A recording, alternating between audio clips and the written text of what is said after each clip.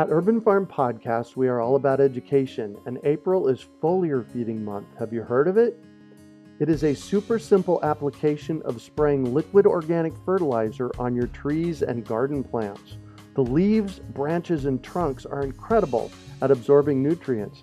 And if your soil isn't great or your pH is off, foliar feeding is a quick and long-lasting fix to get your plants the nutrients they need. Want to learn more? Join us for our free online webinar on how to apply this amazing process to your gardens and fruit trees. Visit urbanfarm.org to sign up. That's urbanfarm.org. Greetings, urban farmers, gardeners, and healthy food visionaries. Greg Peterson here, and welcome to the 270th episode of the Urban Farm Podcast, where 3 days a week we work together educating and inspiring you to become part of your food revolution. Raising farm animals in your backyard is not just rewarding, it's actually easier than you think, especially if you have Kari Spencer to help you get prepared. Just text chickens to 33444 or visit backyardanimals.com to receive our free webinar on how to grow chickens, goats, and more, promote biodiversity, and put your backyard animals to work. On today's podcast, we have someone who is educating and empowering others in the food revolution. We're talking to Colin McCrate about high-yield vegetable gardening. Colin has been growing food organically for the past 15 years. He worked on a variety of small farms in the Midwest before moving to the West Coast in 2003 to teach garden-based environmental education. He quickly realized that Washington is the most beautiful state in the Union and has been farming, teaching, and designing landscapes there ever since. He founded the Seattle Urban Farm Company in January of 2007 and still looks forward to planting potatoes every spring. Colin is the author of 2 books, High Yield Vegetable Gardenings, from our friends at Story Publishing, and Food Grown Right in Your Backyard. Welcome to the show today, Colin. Hey, thanks for having me. You bet. So I shared a bit about you. Can you fill in the blanks for us and share more about the path you took to get where you're at today? Sure. I got interested in sustainable agriculture when I was in college.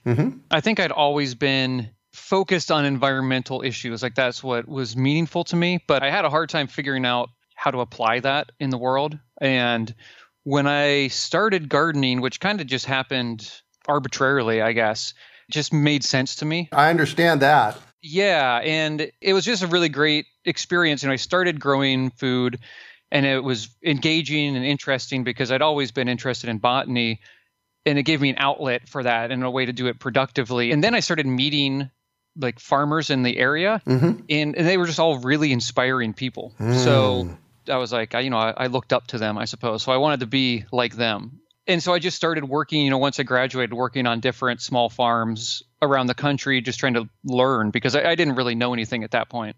But I was so interested in it, I felt like I was learning pretty quickly, so I just kept doing it. And eventually, I did end up in moving out to Washington, and I was just trying to figure out something I could do. And I guess I was intimidated to buy farmland. That seemed like a big stretch, and it was scary. So the idea was just, can I find a way to live in Seattle and still grow food for a living? And we kind of just adapted and tried to figure out what it was people wanted and how to make that happen. And, here we are 10 years later. Wow. Are you using other people's land? Yeah. So our business is set up more like a landscaping business than what you might think of as like an urban farm. We're not selling vegetables at market. We're going in and designing garden spaces for people. And then if they want, we actually help them manage it.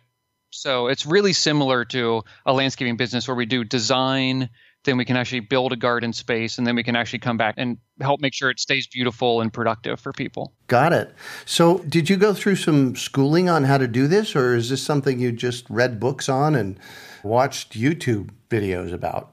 Mostly, I did not go to school for landscape design. So it was kind of all field learning. All of my farming experience and landscape experiences just come from being outside and being in the field doing it every day. Best teacher right there, I'll tell you. Yeah, I always felt like experiential learning was the only thing that really worked for me. I enjoyed going to school, but it was just, obviously so abstract. But once I started doing things, it all started to click into place. Yeah, well, the first time I was in college was 1981. I got a 0.5 grade average my first and only semester because it was too abstract for me. At that time, I was running my own business. I used to clean, service, and build fish ponds here in Phoenix back then. And, I was doing what I wanted to do. And so being in school wasn't quite for me. Fast forward 19 years, I'm back at ASU, different story.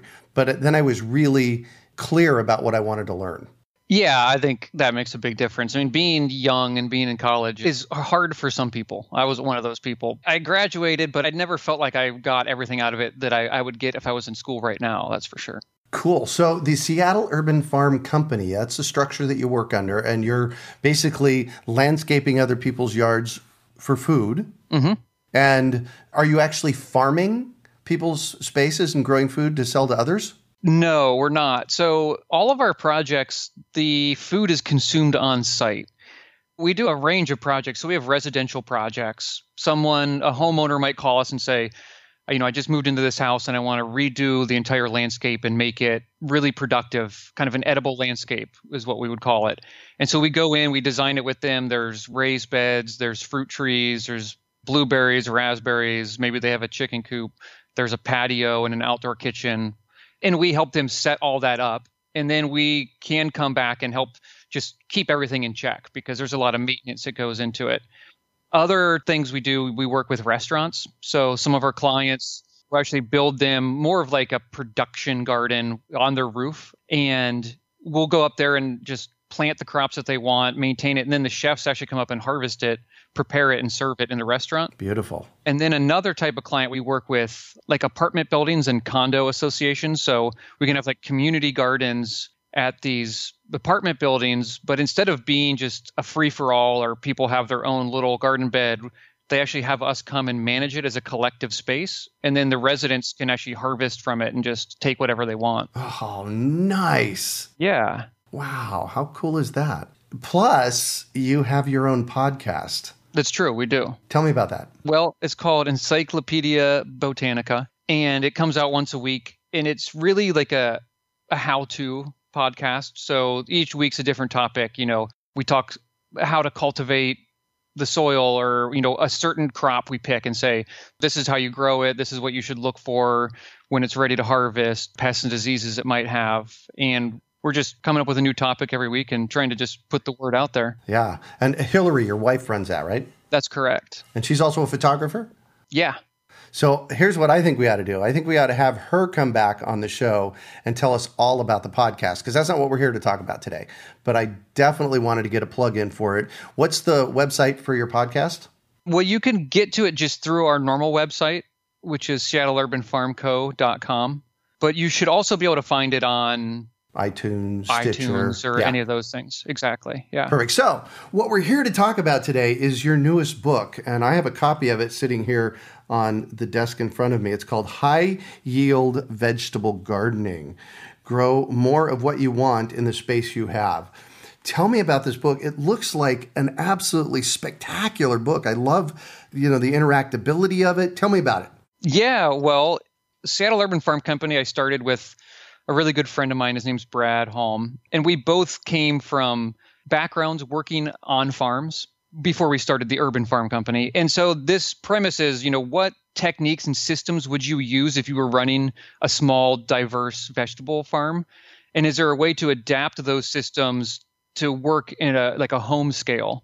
So a lot of it's about intentionality and planning and efficiency, because as you can imagine, if your livelihood depends on the amount of food you can pull out of a certain amount of land, you're going to be pretty thoughtful about everything you're doing, and you're going to keep track of it so you can get better every year. And so it's my theory that if people are more thoughtful and organized and intentional in the way they garden at their home, they could double or triple the amount of food that they pull out of their garden without expanding the garden at all. Yeah. Well, and you're a big proponent of record keeping and keeping a diary. Why is that? Well, I think that that's just a really good way to learn. So tracking the dates that you plant your crops, the dates that you harvest the crops, ideally weighing the harvest and actually figuring out how much you're getting, because you can then just go back and look. As an example, this year, we grow sugar snap peas every year in the garden. And they're doing moderately well this year, kind of mediocre. But we're able to go back and look and be like, are we crazy, or are we getting like half as many peas as we did last year? And we can go look at it and be like, oh, actually, we're getting a lot less. Maybe there is an issue. Like, well, let's try to figure out what that issue is. And then we can adapt what we're doing. So having records allows you to, like, rather than just relying on your memory, did I like that variety, or was it like not as good as I thought it was? You can actually say, okay, I planted these 2 types of zucchini. This one produced twice as much and it tasted way better. So like, I'm never going to order the seed for this one again, because I think a lot of gardeners, it's just sort of like you get into habits and you're sort of like, well, I kind of like these things and I'm just going to plant things I'm used to planting. But you're not really, I guess, as engaged in the improvement of it. And that's not for everybody. It's not like everybody needs to be a high yield vegetable garden. Like, some people probably just want to go out there and spend time in their garden and they don't really care how much food they get out of it. But then if there are people like me, or the people that hopefully will buy and read this book, it's more like, let's see what we can do here. Like, get more food out of it. Let's get better quality food, get varieties that really do well in my region, varieties that taste really good to me, and basically just get better at doing it every year. People garden their whole lives and you're always getting better, but I think record keeping speeds that process up. So maybe, instead of getting to a place after 10 years, maybe you can get to the same place in 3 years because you've been really intentional about everything that you're doing. Well, I know we ran into this problem here at the Urban Farm this year. And just for clarity to you, the Urban Farm is in north central Phoenix. We're in the middle of the 5th largest city in the country. It's a third of an acre. And I've been growing food here on the property for 28 years. Cool. And we ran into this problem this year. We planted the tomatoes a month late. And last year we had an absolute bumper crop of tomatoes. And the way that the weather happened this year, we got a couple of cold spells down into the 70s in May that slowed the tomatoes way down. And we've basically gotten nothing. And last week it was 119 degrees here in our yard. Yeah. So keeping track of when you plant things is so incredibly important. Because if I would have looked at a book, diary of when we planted tomatoes last year, I know that it was early on. We planted them in February, and for Phoenix, February is about the right time. So really, really important. It is really important. There's lots of things that when you go back and look at your records surprise you. Even like it's only been a year, but you're like, oh man, I did that. Right. Yeah. And so it's just really great. I actually do it all online, like in spreadsheets. I love spreadsheets. And I didn't used to like spreadsheets. When I started growing, I was pretty artsy about it, I guess, and really disorganized. And I honestly, when I was younger, it was just sort of, I want it to be disorganized. Like, this is an experience I'm having, and I don't want to be super diligent about everything. But then I just found like I was making the same mistakes over and over again.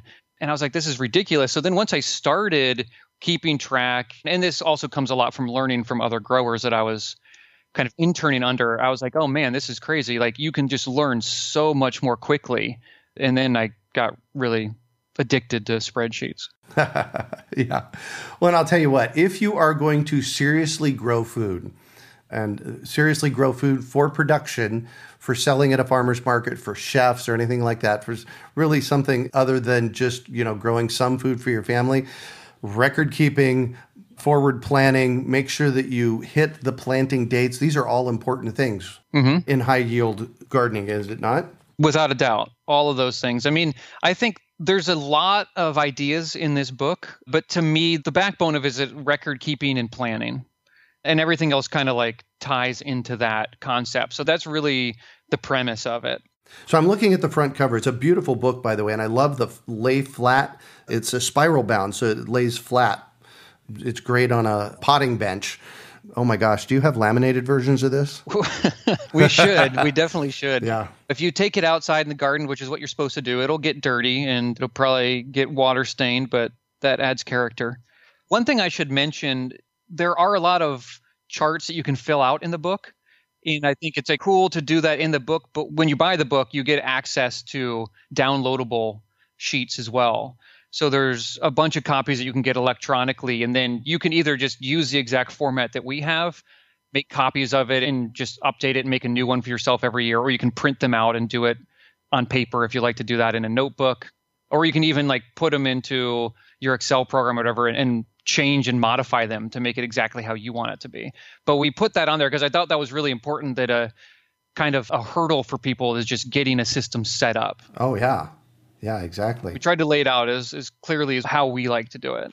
Right. I love books coming out these days that come with PDFs and web links so that you can actually, for your planting dates page on page 56 of your book, you have last frost date, first frost date, which is specific to where you live. And then it has all of the things that you'd like to grow, annual herbs and vegetables and basil. What is your planting date for basil? And you can actually write it in here. This is a really nice book for that. I like that. Yeah, thanks. So I'm looking at the front cover, and there are 4 main points that are listed on the front cover. They are manage your soil for deep fertility, plant and plan exact quantities of your favorites. Always plant your favorite stuff. Use succession and relay planting for continued harvests, and choose the right varieties for maximum production. Talk to me about these. Let's start at the bottom. Let's talk about deep fertility of soil. What are you talking about? Well, I think that, and this is something that a lot of experienced growers will know, but you really have to start with caring for your soil. And that means adding nutrients to it each year.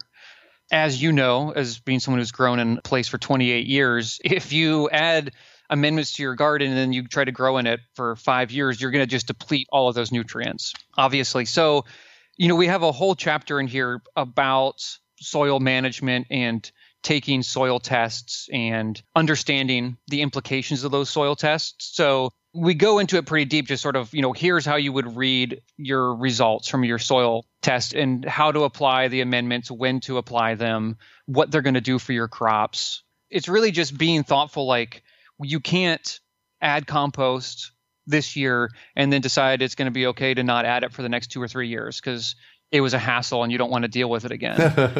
You have to check your pH every year and see if it needs to be adjusted. In particular, compost, and I think in organic gardening and farming, is really paramount to everything else. But we would recommend adding it to the soil like every single season. Every year. Well, so here's what I know about. I don't know about Seattle, but I know about Phoenix. And what I know is that if you add a nice layer of even 2 inches of compost on top of your gardens every year, by the time the year's done, the heat and the plants have eaten it up and it's pretty much gone. Yeah, totally. Yeah, I mean, that's what's nice. If you have raised beds, you would think if you're adding soil to it every year, you're just going to have a big mound on top of it. It's going to be spilling over. Exactly. But that's not the case. Right. There's always room to add. Like you said, 2 inches is probably a perfect amount for most places. You're always going to have room to add that on top of your beds. Yeah, perfect.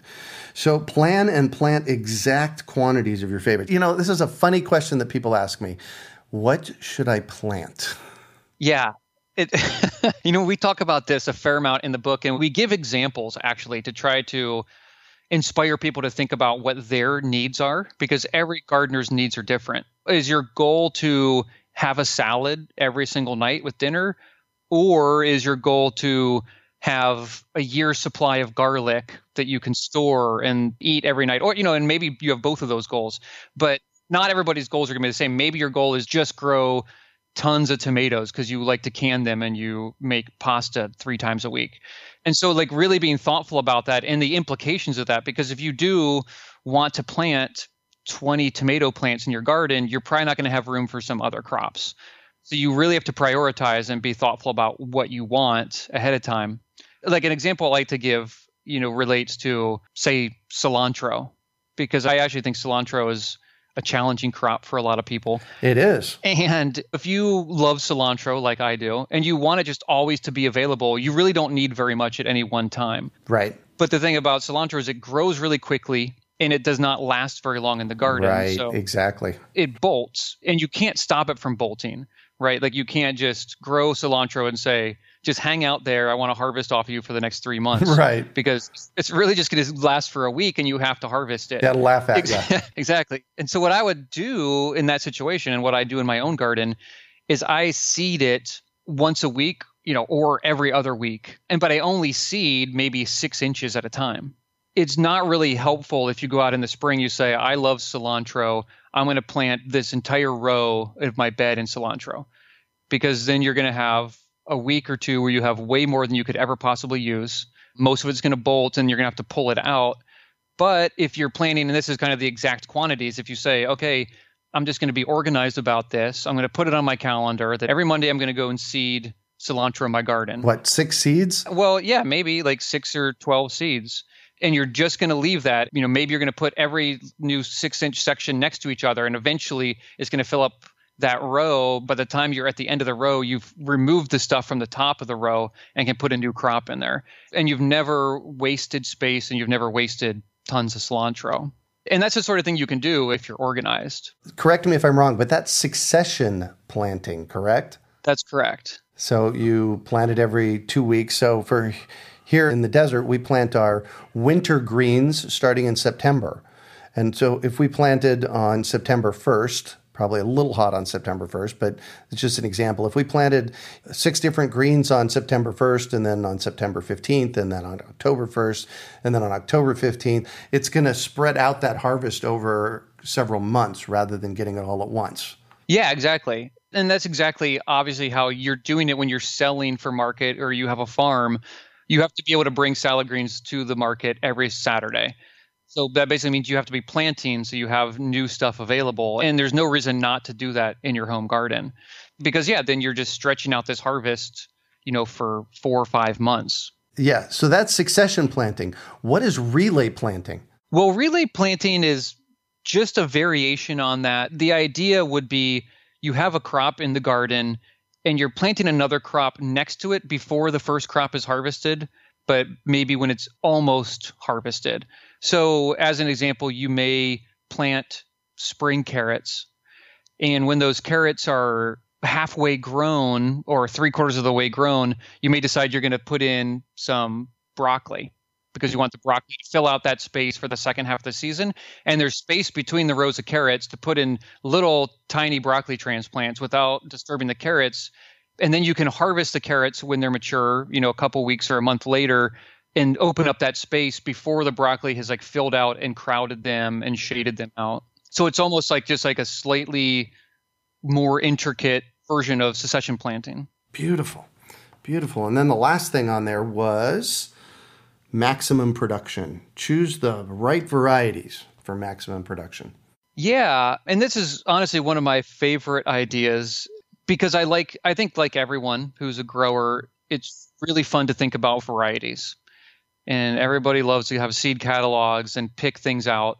But, the challenge is there's dozens and dozens and dozens of varieties of every crop. And it's really hard to tell just by reading descriptions, maybe which one is perfect for your situation. So I think it's really helpful to just think ahead of time, what am I working with? And so in a place like Phoenix, although I've never grown there, if you want to, I'm assuming, extend your salad green harvest, you have to pick varieties of lettuce that can tolerate some heat. Absolutely. Right? Because lettuce just in general hates heat.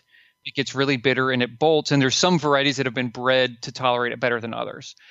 But you have to know that, and then you have to experiment with those varieties and pick the ones that really work well in your climate and in your microclimate.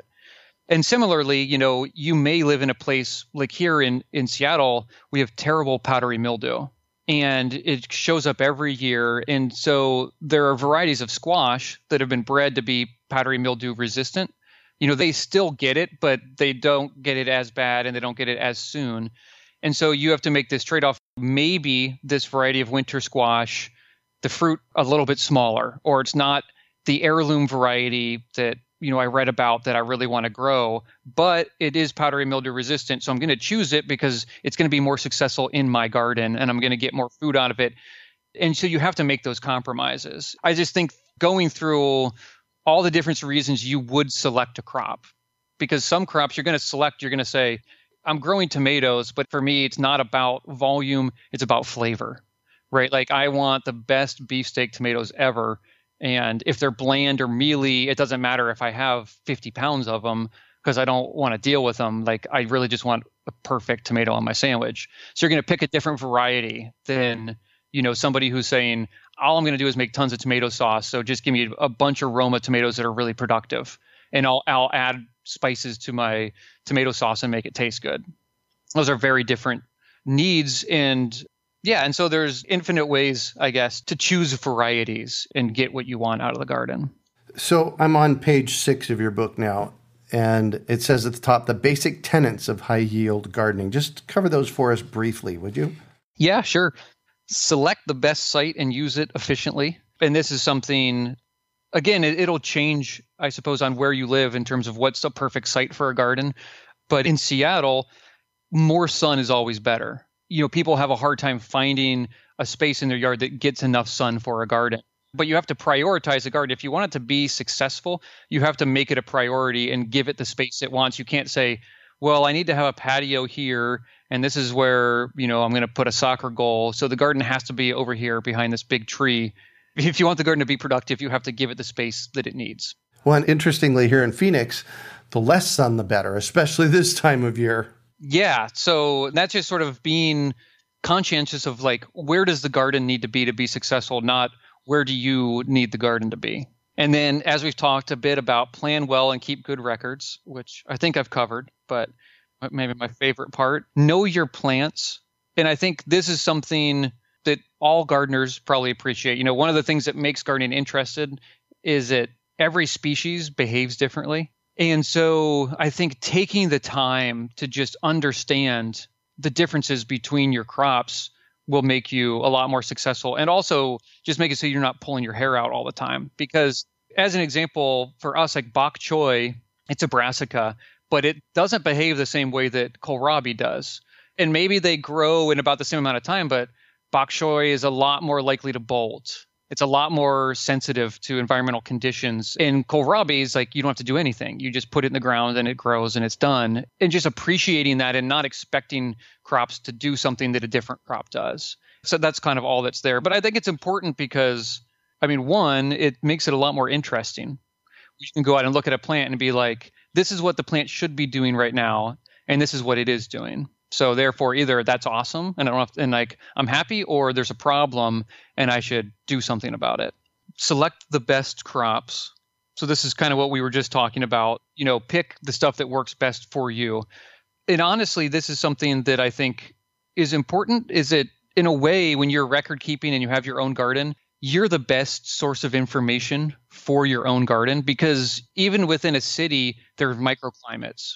And so you may have different conditions, like your tomatoes may ripen sooner or later than your friend who lives on the other side of town. So you might have to actually do things differently, which is why, again, record keeping is really important, is that you can get more and more kind of into the fine details of what happens in your yard at your garden. I love this next one, grow with a purpose. Yeah, grow for a purpose. So this comes back to kind of like what I was saying about cilantro and deciding that that's a priority. And so I'm going to do my garden planning, and this is just me talking personally, so that I have cilantro all summer long.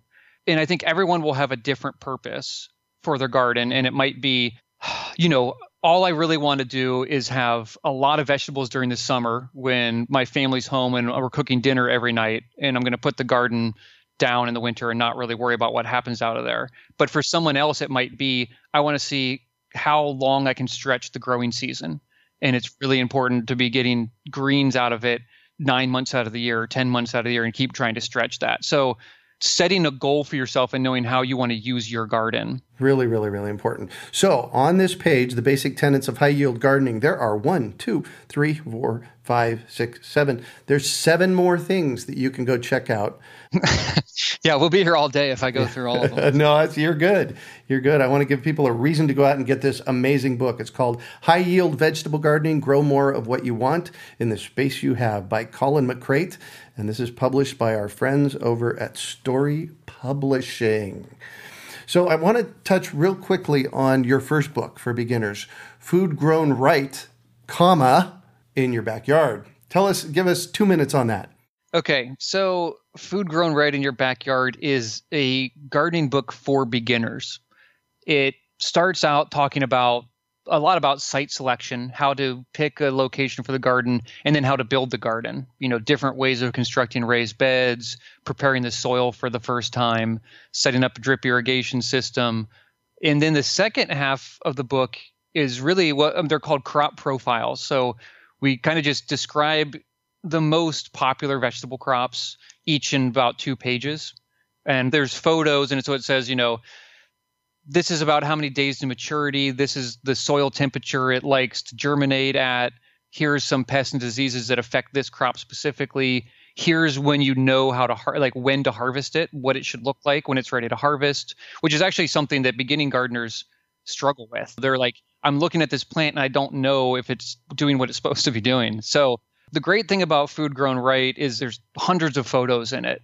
And I think that it just makes it really easy to get a lot of the points across and just get people started gardening and understanding the process.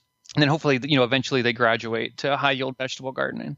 Yeah, exactly. Awesome. So I'm going to shift on you, and I'd like for you to talk about a time you failed, how you overcame that failure, and what you might have learned from it. Well, I've failed many times. Well, I have a couple ideas, but here's one that I think is relevant. Because as a gardener, I feel like you're constantly failing on some level, if you think about it that way. And so crop failure is something that happens to everybody all the time. Yeah, I'm in the midst of one right now. And I think what's, really important is that here we have tons of problems actually with brassicas. We have root maggots and cutworms, lots of caterpillars. And so every spring, we have to replant broccoli and cauliflower over and over again. And not all of them, but we have gardens all over town. And you'll go and you'll plant a half a dozen perfect broccoli plants, and you'll go back a week later and 4 of them will just be completely dead.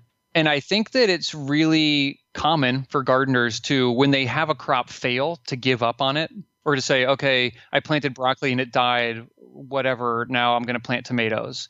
But the reality is, you just have to replant it. You're kind of constantly running into these mini failures, but you have to just see those as part of the process. And I think getting to that state of mind, for me anyways, was a huge insight years ago, just like, oh, this is just how it goes. Like, I'm always every time I go into the garden, there's going to be a problem that I have to solve. So what do you consider your biggest success? Well, honestly, I'm probably most proud of just starting this business and creating jobs for people that are also interested in growing food. It's not always easy to want to be a farmer and be able to go out there and get a job and be able to actually do it.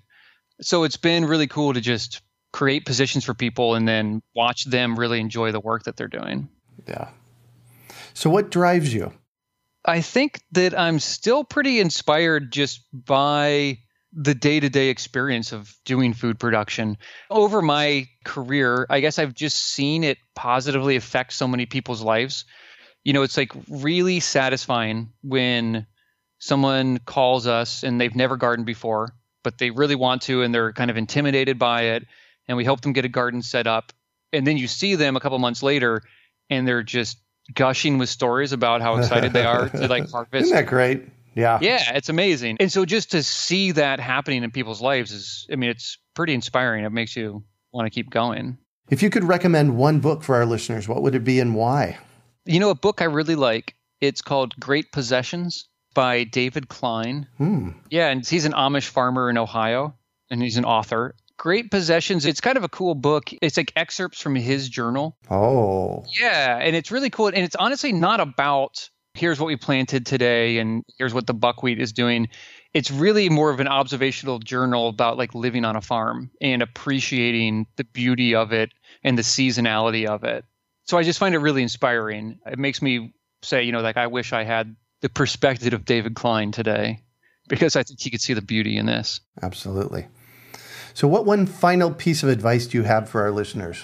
Boy, final piece of advice. Well, I should be able to nail this. I'm sure I've probably already used up all my good advice. There's always one more. Well, here's the thing. Honestly, it ties into what I was just saying, and this is in the intro to high yield vegetable gardening.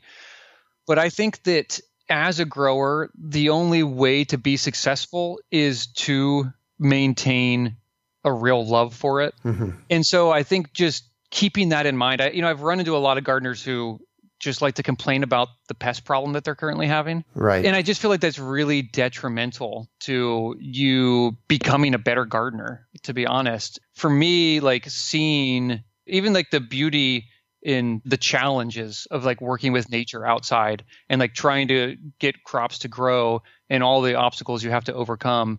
It's like a really beautiful thing because it can, in a way, fighting against nature, but at the same time, it's a really intimate relationship with nature. Yeah. Maybe we're working with nature. Yeah. And if you can appreciate that, then I think it's something that you can do for your entire life. That is the case. Well, thank you so much for joining us on the show today, Colin. Yeah, it was my pleasure. It was a lot of fun. Hey, how can our listeners get a hold of you? Well, the best way is to go to our website. Our website is seattleurbanfarmco.com, and we have a contact form there.